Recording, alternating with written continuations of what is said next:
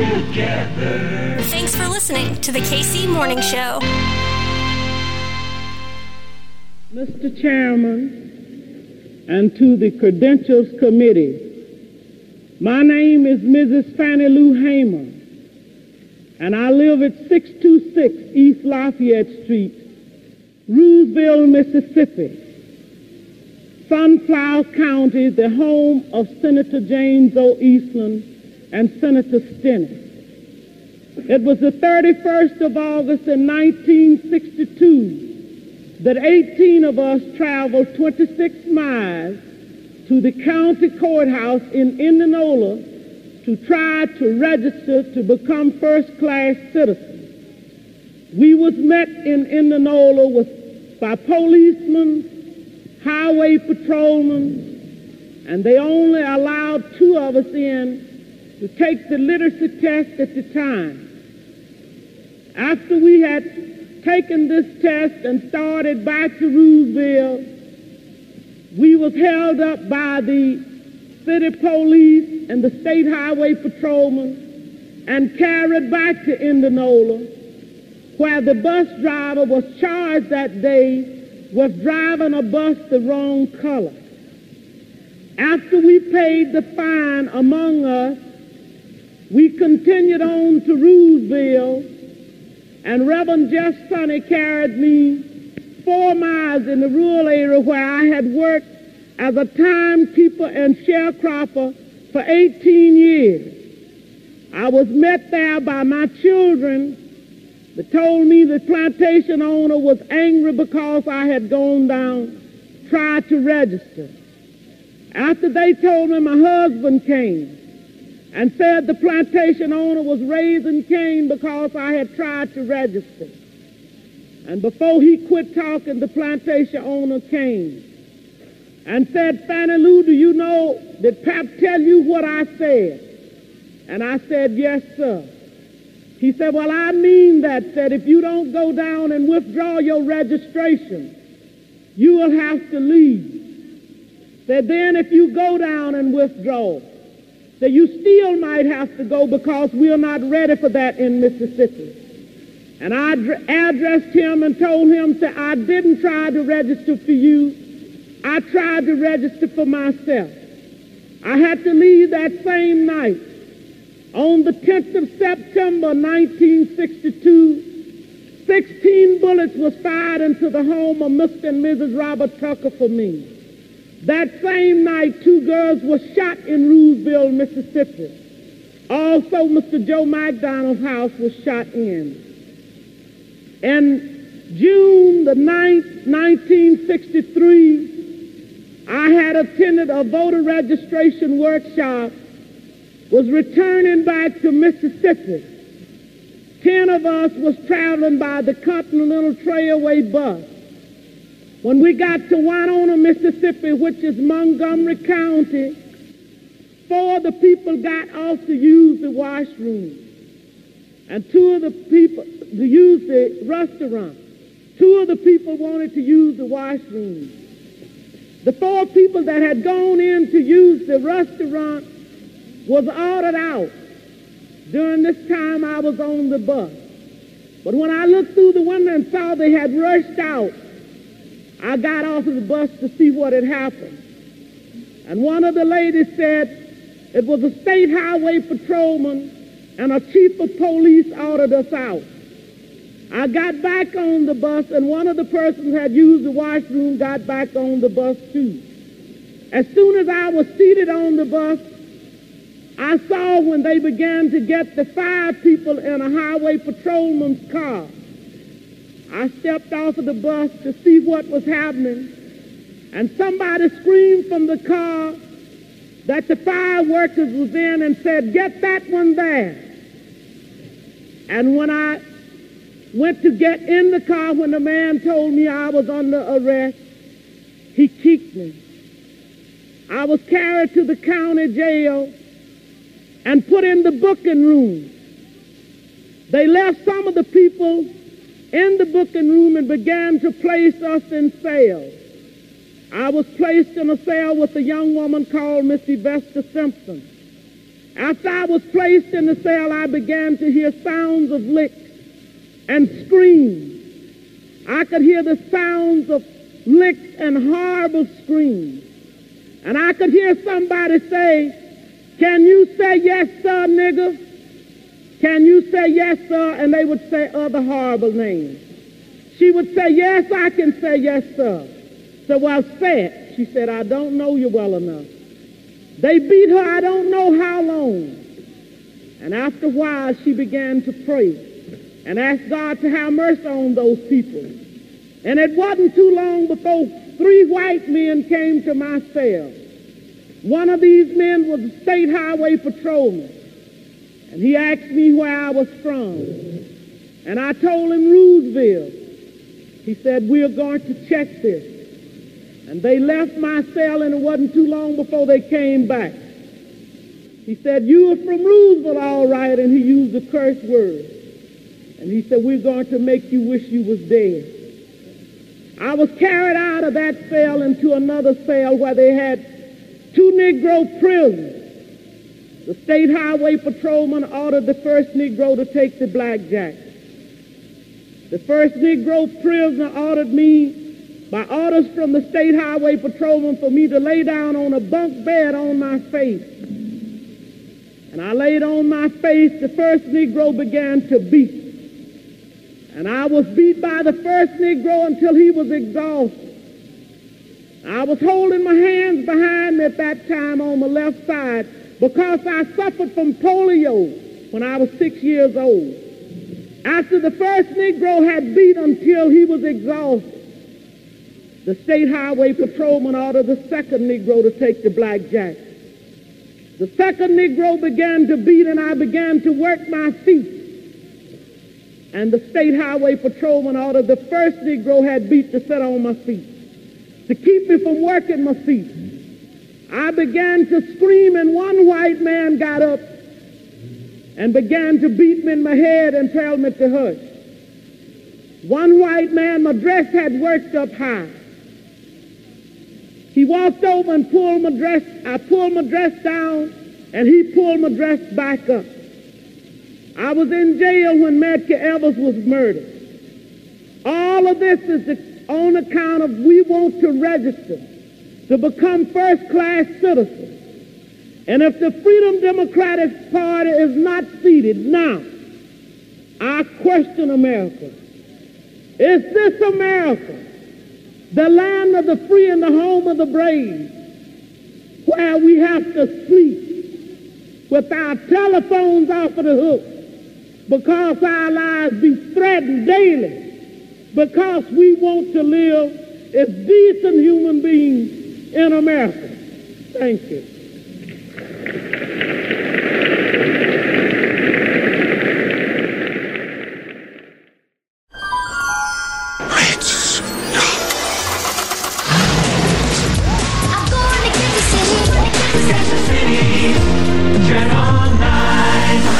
On January 11, 1970, victory belonged to Hank Stram and his Kansas City Chiefs.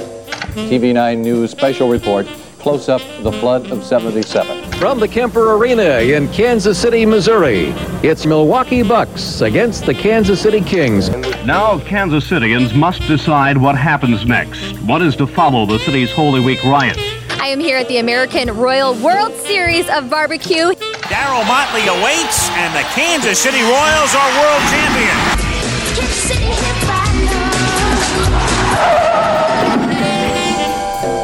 Professor Harvey Kaye, my brother. He is a professor emeritus at the University of Wisconsin, Green Bay. But he's not the only one getting a radical progressive introduction on today's episode. Oh, no. Also joining us as we take back America, he is the Associate Professor of Democracy and Justice, where he teaches such things as labor history. Welcome back to the show, Jon Shelton, everybody. Professor Kaye, Professor Shelton. Welcome back to the show, y'all. It's a pleasure to be here. Wonderful to be here. Happy New Year, everybody. Hey, that's right. That's right. And I always think that dates with threes in them have potential for really lucky things. Everyone should go to the horse races on Tuesday And then 2023 will bring everything you want in 2023. Because why? The future is left.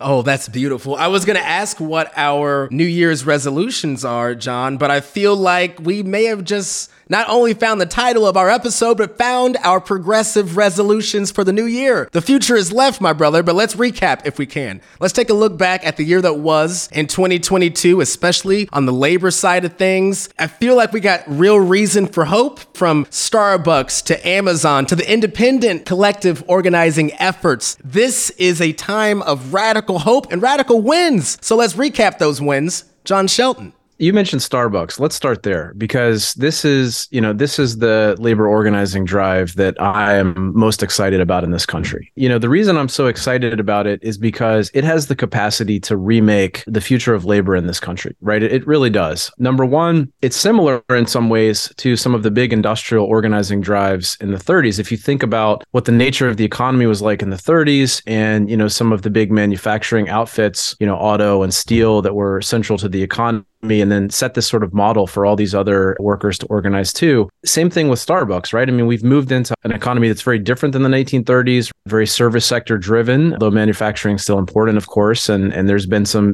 interesting organizing happening in manufacturing sector as well. But the service sector organizing is really important because it's so central to the economy. But even beyond that, I think it's young people, right? Harvey's not that far removed from teaching at UW Green Bay, and my students are better than ever, honestly. And that's what you're seeing from these Starbucks workers. So, among the hundreds of stores that have voted to unionize nationally, one of those is in Green Bay. And when I found out that the store right on Main Street in Green Bay had voted to unionize and to have Workers United represent them, that was back in October, I immediately went down to the store and kind of said, look, we have your back in Green Bay. We want this to succeed. And I've kept in touch with them. And the sort of main folks who are driving this, they're young people. One of them is actually a student at UW Green Bay who I've gotten to know a little bit. And when they engaged in a one-day strike in November, I was there. I was with them on the picket lines. And to hear their stories about why they're organizing is so powerful, because what they see is we are not going to have a future if we don't fight for it, right? We have to do something.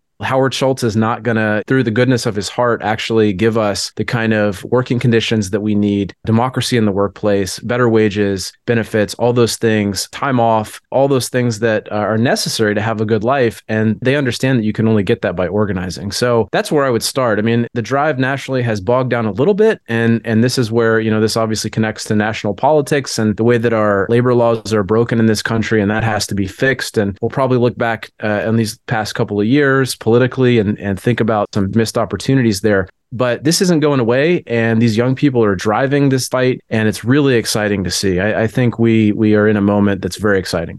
You also mentioned the context, the history of the 30s. This is a very similar type time. And Harvey, you can speak to the rightist reaction. You mentioned Howard Schultz and Starbucks. Here in Kansas City, we had one of our local Starbucks branches voted to start the process of collective bargaining. And what did they do? Well, they shut it down. So Harvey, you can speak on this. As we celebrate the wins, we also got to realize that these reactions to these wins and what they're doing is actually something that's come from the past. And I know that we can take it on here in the future. So maybe explain the context of it.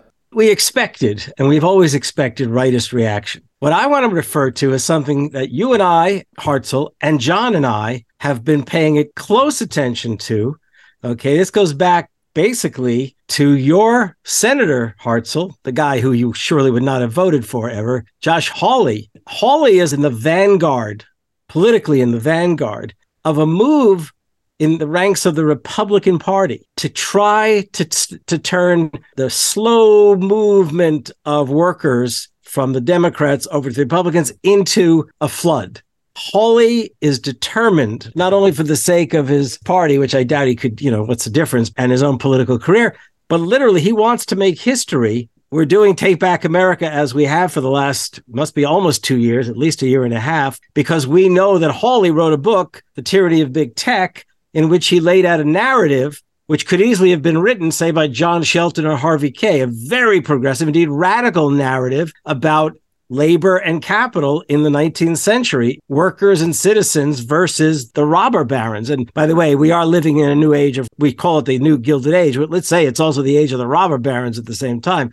So Hawley figured, he could try to capture the narrative. Why? Because the Democrats have so abandoned any sense of the FDR tradition that in many ways that narrative, that progressive narrative, is available. Now, Hawley is not going to try to rally workers to confront capital, but he's going to make every effort, probably, to garner the aura of someone who's more interested in workers than most of those Democrats across the aisle. That's for a start. The other thing about it is inside of the ranks of what we used to call neoconservatism, but they're really just now the conservative intellectual ranks. And John knows this. He's been following closely the work of a fellow named Orrin Cass. In fact, he brought Orrin Cass to campus to talk about such things as part of the Harvey Kaye speaker series on the state of democracy. But here's the thing. He recently had a piece, which I'm going to let John refer to more effectively, but that actually showed sympathy. I think it was, John, not mistaken, he tweeted something. It was a tweet, yeah, which I've seen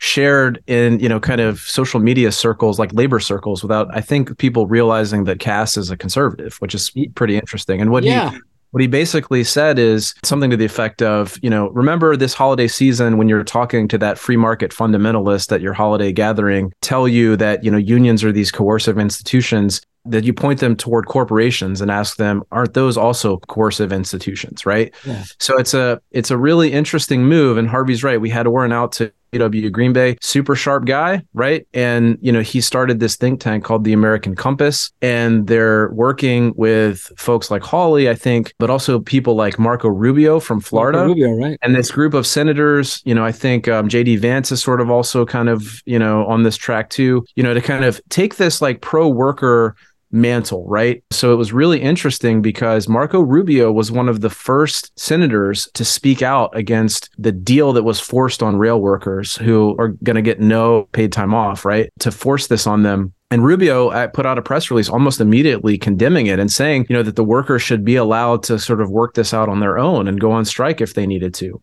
For Democrats, this is very dangerous stuff because, it allows Republicans to take that mantle. It's false concern, I think. Cass probably actually genuinely is concerned about working class livelihoods. I don't think there's any scenario where somebody like Josh Hawley is actually concerned about working class livelihoods, but they're using this. What the Biden administration did in this rail strike was utterly catastrophic, right? And I don't think enough people have mentioned that because it's opened this lane even further, right? And it's dangerous. I should have added before that Hawley, in the wake of that, had two pieces that he produced. One in the Washington Post, in which he actually called for a new Republican Party. So he wasn't breaking with the party, but he was literally throwing down the gauntlet to the Republican Party leadership, which, by the way, is exactly what Ronald Reagan did back in the 70s. That's Hawley's model, not Trump, Ronald Reagan. And then he did a piece in what I believe is a sort of conservative religious magazine with a sizable following, in which he really did emphasize the imperative of Republicans attending to the needs of working people. Now, again, I don't know what's in the heart of Josh Hawley other than to judge him by his actions, okay? And I don't mean the actions in which he's trying to take advantage of a moment. I mean the actions in which he literally has been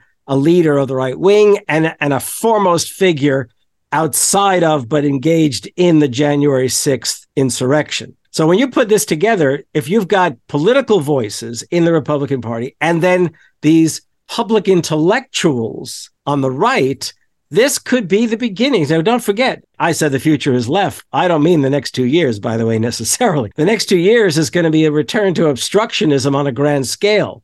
We've lost the House.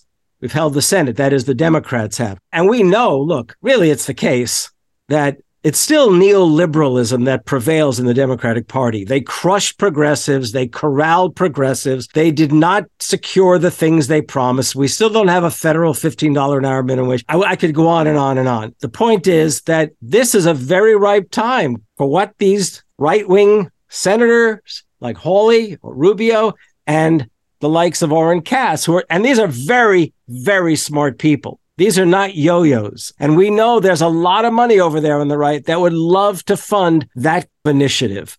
So I can tell you, I don't know how the Democrats are going to resist.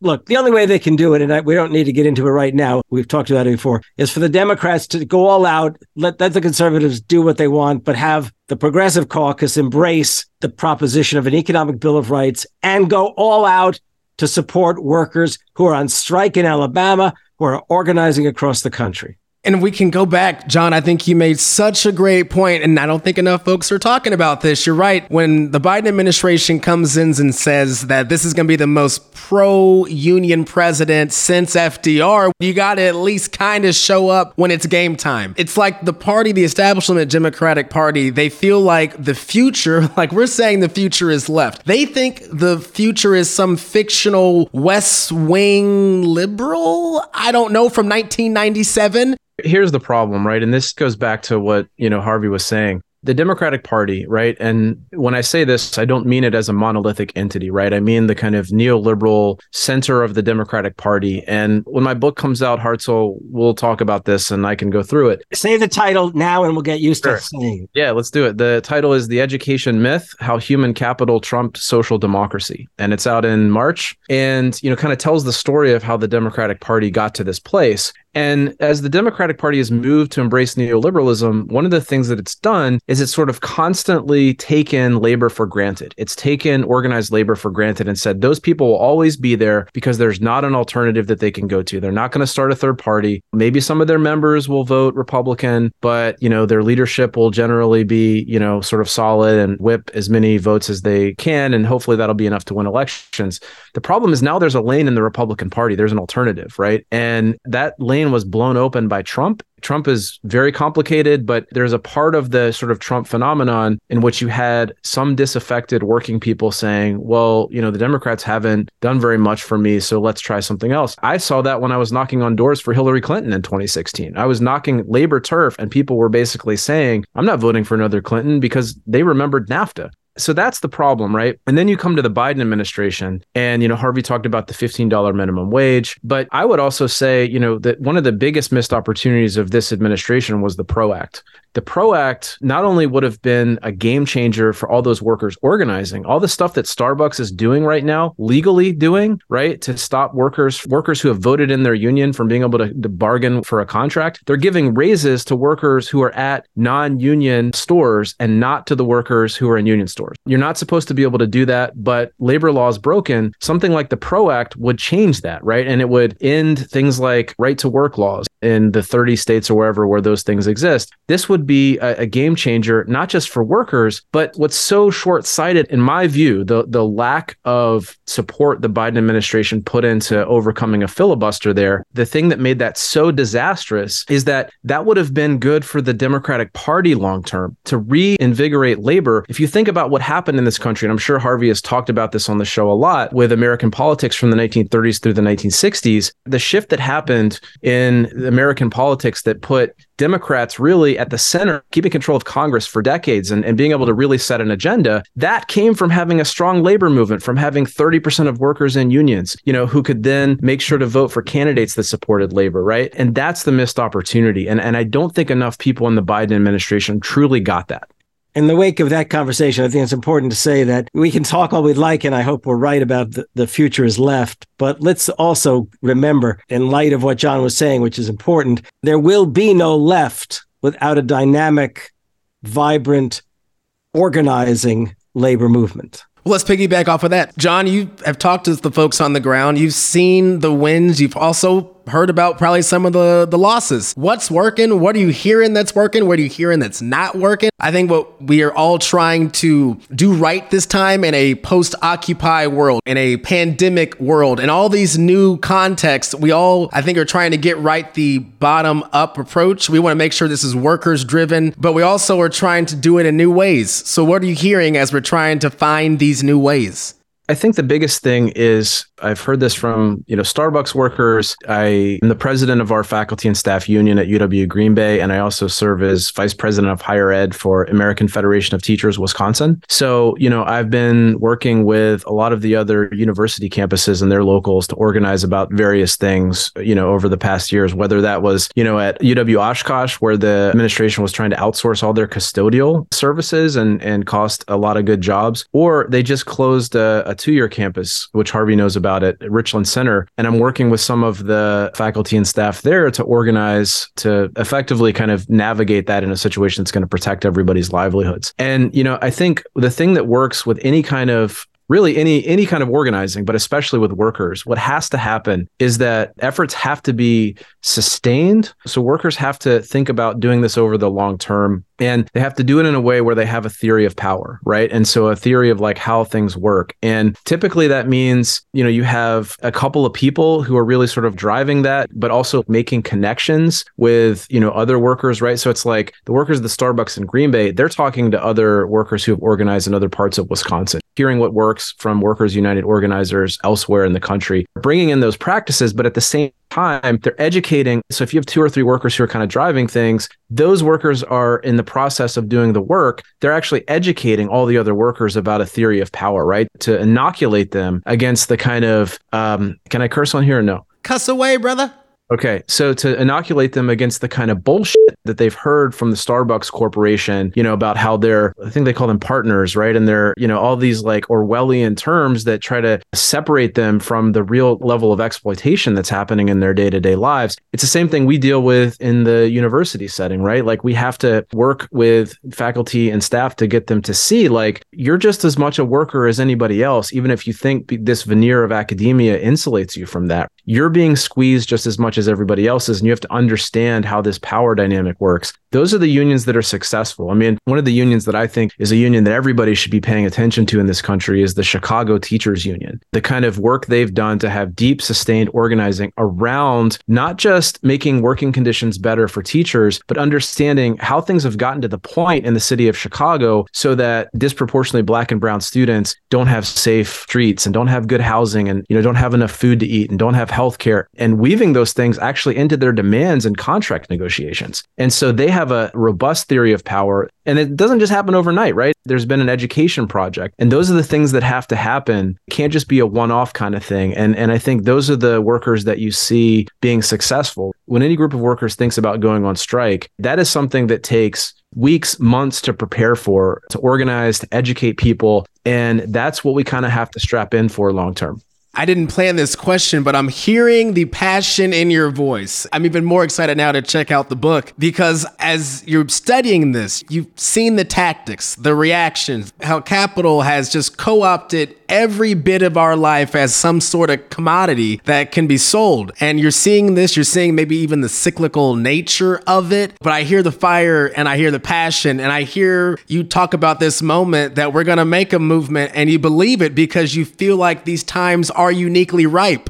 And I'm sure you're going to get into this in the book, but if you can give us a little teaser, why are you so uniquely fired up for this moment? Sure. And thanks for the question and for humoring this question. Look, here's the thing. Our politics, and this is really what the book is about at the core, our politics in the past 40 or 50 years have been hemmed in by a set of ideas that if you want to be successful, what you do is you go out and you position yourself as best as you can in the labor market. And the way you do that is by getting the kind of training that an employer wants, going into debt for an education. Harvey and I are both educators. We're pro-education, across the board. But this idea that education is this sort of fantastical thing, what I call the education myth, that just by bettering yourself as an individual can help you to overcome all of the structural problems that exist, all of the inequalities, right, that exist in our society. It's a myth. And what it's done is it's constricted the political possibilities we have. And so you go back to the time that Harvey is, one of the preeminent experts in this country on the New Deal and all the things that made the promise of FDR in that era so important. It was about the alternatives, right? It was about things like having people very seriously fighting for things like a jobs guarantee, right? And those things have been lost in the last 40 or 50 years because of the very narrow trajectory the Democratic Party, but the Republican Party too, up until the past 5 or 6 years has taken. And the last decade, this is what I talk about in the last chapter of the book, whether it's the sort of Bernie Sanders phenomenon or the Trump phenomenon, for better or worse, has blown the doors off that idea, right? Like what young people especially, but all working people in this country really want is economic security, and not something that they have to scrap and claw and climb some fictitious ladder to get access to. It's something that more and more people are understanding. This is something every single person deserves. The question is, are we going to fight for it on the left and have, the kind of alternative that is, going to allow people to come together and build solidarity and realize that?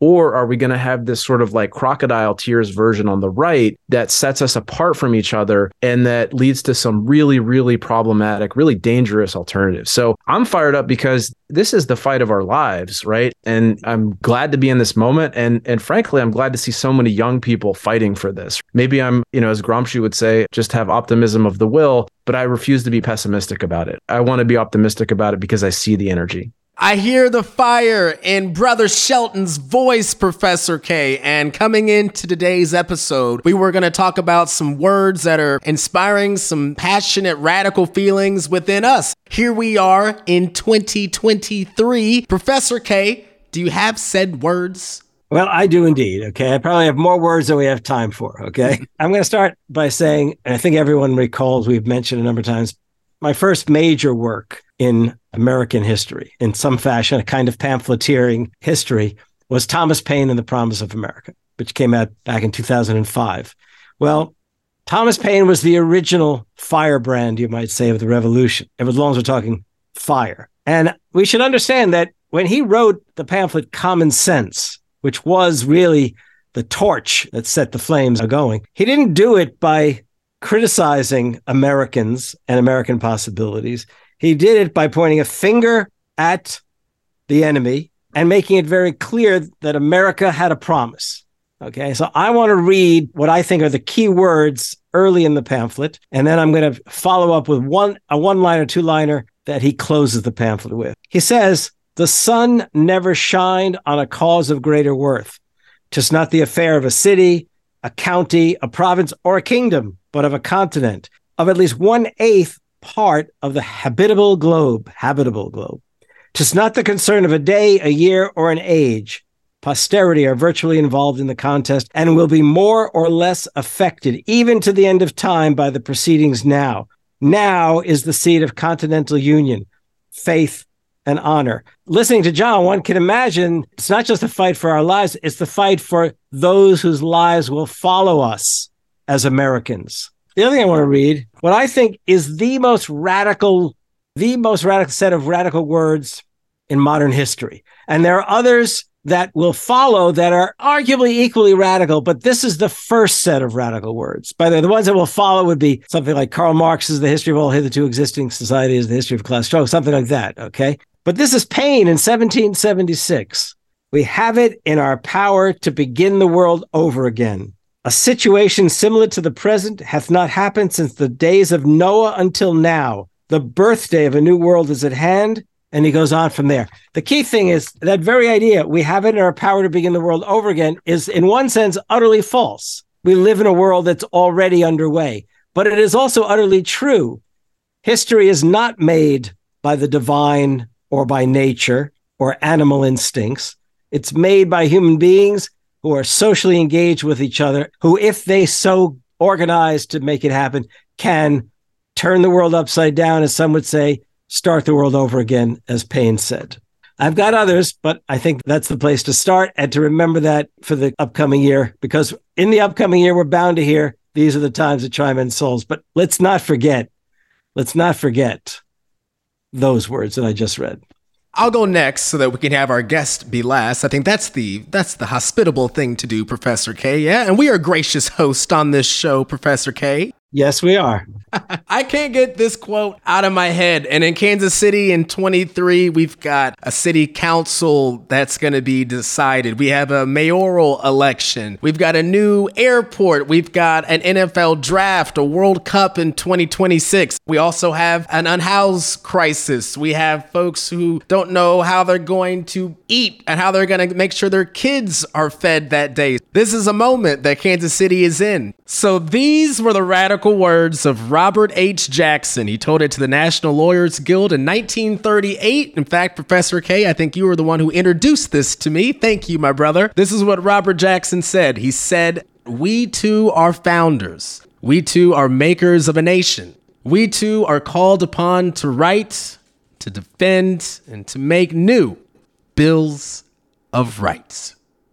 So with that, Professor Shelton. Jon Shelton, radical words that are getting you fired up in this new year. What you got, my brother? Yeah, so I don't know how many of your listeners know who Fannie Lou Hamer is, but Fannie Lou Hamer was a civil rights activist, an African-American woman in Mississippi. Mississippi is the state that I grew up in. I consider Wisconsin my home state now, but Mississippi is where I grew up. And I've just been reading this book by Keisha Blaine. It's a biography of Fannie Lou Hamer. It's called Until I Am Free, Fannie Lou Hamer's Enduring Message to America. It's a great biography. It's short, and it's really not we're going to take you through the whole timeline of her life. It's more, these are the sort of different aspects of her thought. And it's just a tremendous book. Hamer became a civil rights activist. She became an activist when the Student Nonviolent Coordinating Committee was formed in the South during some of the voting drives in the Delta, the Mississippi Delta, which had some of the worst racism in the country. And she became an activist relatively late in life. I mean, she was in her 40s, actually, when she started getting involved in activism, which I'm thinking about now, being in my 40s and, kind of getting started. And, there was this sort of famous moment in 1964 where she and a group of activists went to Atlantic City, where the Democratic Convention was, to force the Democratic Convention to seat integration delegates, right? To not just seat white supremacists. So it was this big moment. They ultimately weren't successful, in part because Johnson, kind of pushed to not allow them because he didn't want to have it to cause problems with the election of 1964. But sort of out of that, Hamer becomes this really, really important activist. And after reading the book, I've been going back and reading some of her speeches. This spoke to me a little bit because it was a speech she gave in Wisconsin at the University of Wisconsin-Madison in 1971. There's some really sort of famous words of hers there. And, she spends a lot of the speech, she did a lot of sort of talking about her own personal testimony, what it was like growing up in the South, the exploitation she and her family faced as sharecroppers, the time she was beaten by white supremacist law enforcement in the South to the point where she had debilitating injuries, right? So she spends some of the speech talking about this, but then she, at a certain point, talks about what it is that she's trying to do, right? And I picture her saying this to an audience of mostly, college students in the early 70s. And she says, "We plan to make this a better place," talking about Mississippi and the South, "for all the citizens, both black, red, whites, and browns, and we want you to understand this." So she's talking to the students here, probably. "I never been hung up in all of my work in just fighting for the black. I've never been hung up in that because I know that a lot of black people have given their lives. But I also know it was people like Andy Goodman, Michael Schwerner, and James Chaney that gave their lives in the state of Mississippi so that all of us would have a better chance. And when they died there, they didn't just die for me, but they died for you because your freedom is shackled in chains to mine. And until I am free, you are not free either."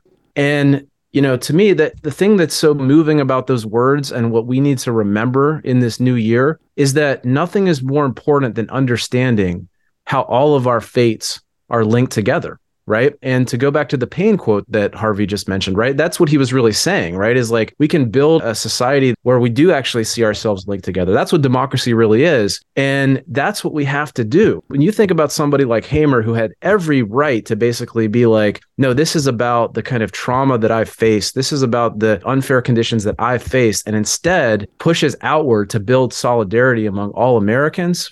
Boy, that's truly what the promise of this country is about. Not enough people know who Fannie Lou Hamer is. They should. And she's got words as an American that we should all be living by. Well, you, my friend, also have some words that folks should be living by. Jon Shelton, Professor Jon Shelton, can you tell these folks where they can find you on the internets and plug the title of the book so everybody can put it in their pre-ordered carts right now? Yeah, until Elon Musk does whatever it is that he's finally going to do to Twitter, I'm at Prof_Shelton on the Twitters, and you can purchase my book. It'll be out in March, The Education Myth, How Human Capital Trumps Social Democracy. It's available for pre-order right now at your favorite monopolistic online bookseller that should be nationalized. You can order that now. And Professor Harvey Kaye, where can folks find you on the Twitter box? At Harvey J. Kaye, Harvey, initial J, Kaye. Any updates on the new edition of the British Marxist Historians, Professor Kaye? Well, I've been doing a lot of sort of YouTube and interview kind of shows. And the other thing is, I have to say, it's very nice when I hear from people who've just heard one of those podcasts or just picked up and started reading the book. It's just great. And, when they follow me on Twitter, I get to thank them and give them a hug through the internets. I ask this to all my guests on the KC Morning Show. I say, is it a good day to be a Kansas Citian? Let's broaden this question. Professor Kaye, you first, and then Jon, you can close this. Is it, my friends, my comrades, it is a good day to be a radical progressive in this country? Tell me why. Well, I'm going to quote Jon quoting Gramsci, optimism of the will. Right now, those kids, I call them kids because I'm old enough to do that, organizing in Starbucks, organizing in various places at Amazon. And I do want to make it clear, if people pay attention, there are two other things that they should note. One, nurses are organizing around the country. One of our favorite fabulous students is an organizer with the National Nurses Union. And she is right now batting 1,000 in her organizing efforts. But I also want to say the biggest airline around, Delta Airlines, the flight attendants are organizing. If you fly Delta, see if you can get a hold of the button or a pin. Show your solidarity with the Delta airline flight attendants. Especially now. Especially now. Why is it a good day to be a progressive? Because we're Americans. That's not something that I take for granted when the new year rolls around. In spite of the fact that we do have it in our power to make the world over again, we don't have to do it from scratch because we have heroes, people that have put their lives on the line to make this country fulfill the promise of American history, whether that's Paine, whether that's Frederick Douglass, whether that's Eugene Debs, whether that's teacher union activist Margaret Haley, whether that's FDR and Walter Reuther, or whether it's Martin Luther King or Fannie Lou Hamer. We're standing on their shoulders, and we have a deep responsibility to fulfill the things they fought for. And that's what I take with me every day. And, that's why it's a good day to be a progressive in this country moving forward. And I want to add, Hartzell and I have promised an A. Philip Randolph episode or more. How could I forget him? We would never even do that unless we had our comrade Jon join us for those occasions. So my New Year's resolution for Take Back America is we are going to bring A. Philip Randolph to Kansas City by way of the Kansas City Morning Show, Hartzell, Jon, and Harvey. I promise. That's my resolution. I love it. Right after the Packers win the Super Bowl. All right. And let's go ahead and cut the call now. My comrades, it's been great. I love you both. Thank you for this. This has been truly one of my favorite episodes. And yes, I love that resolution, Harvey Kaye. We're going to have to run this back. Jon, you want to come back on the show? Talk a little A. Philip Randolph? Absolutely. Can't wait. Let's do it. Now I've been happy lately, thinking about the good things to come. And I believe it could be something good has begun. Oh, I've been smiling lately, dreaming about the world as one.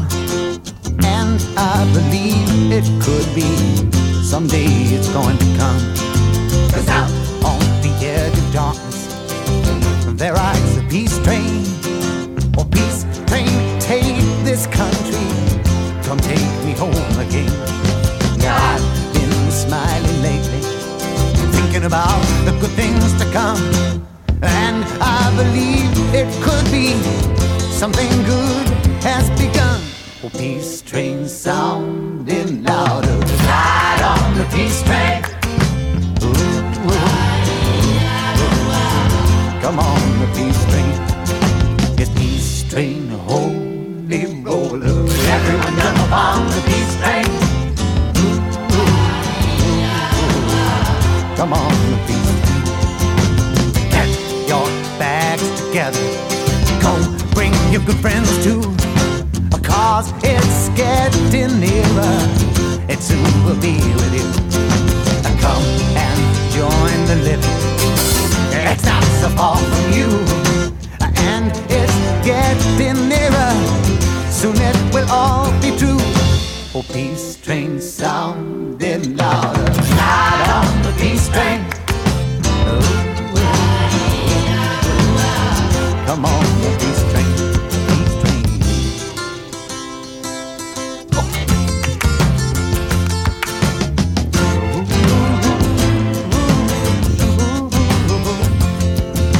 Now I've been crying lately, thinking about the world as it is. Why must we go on hating? Why can't we live in bliss?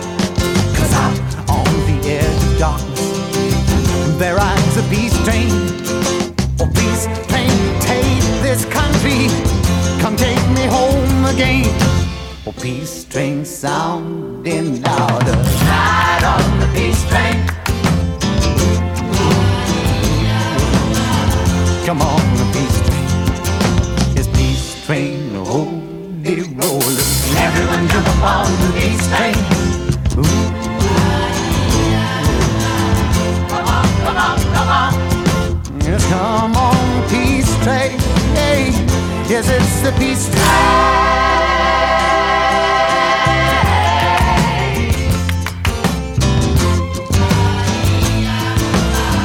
Come on, the peace train, oh, peace train.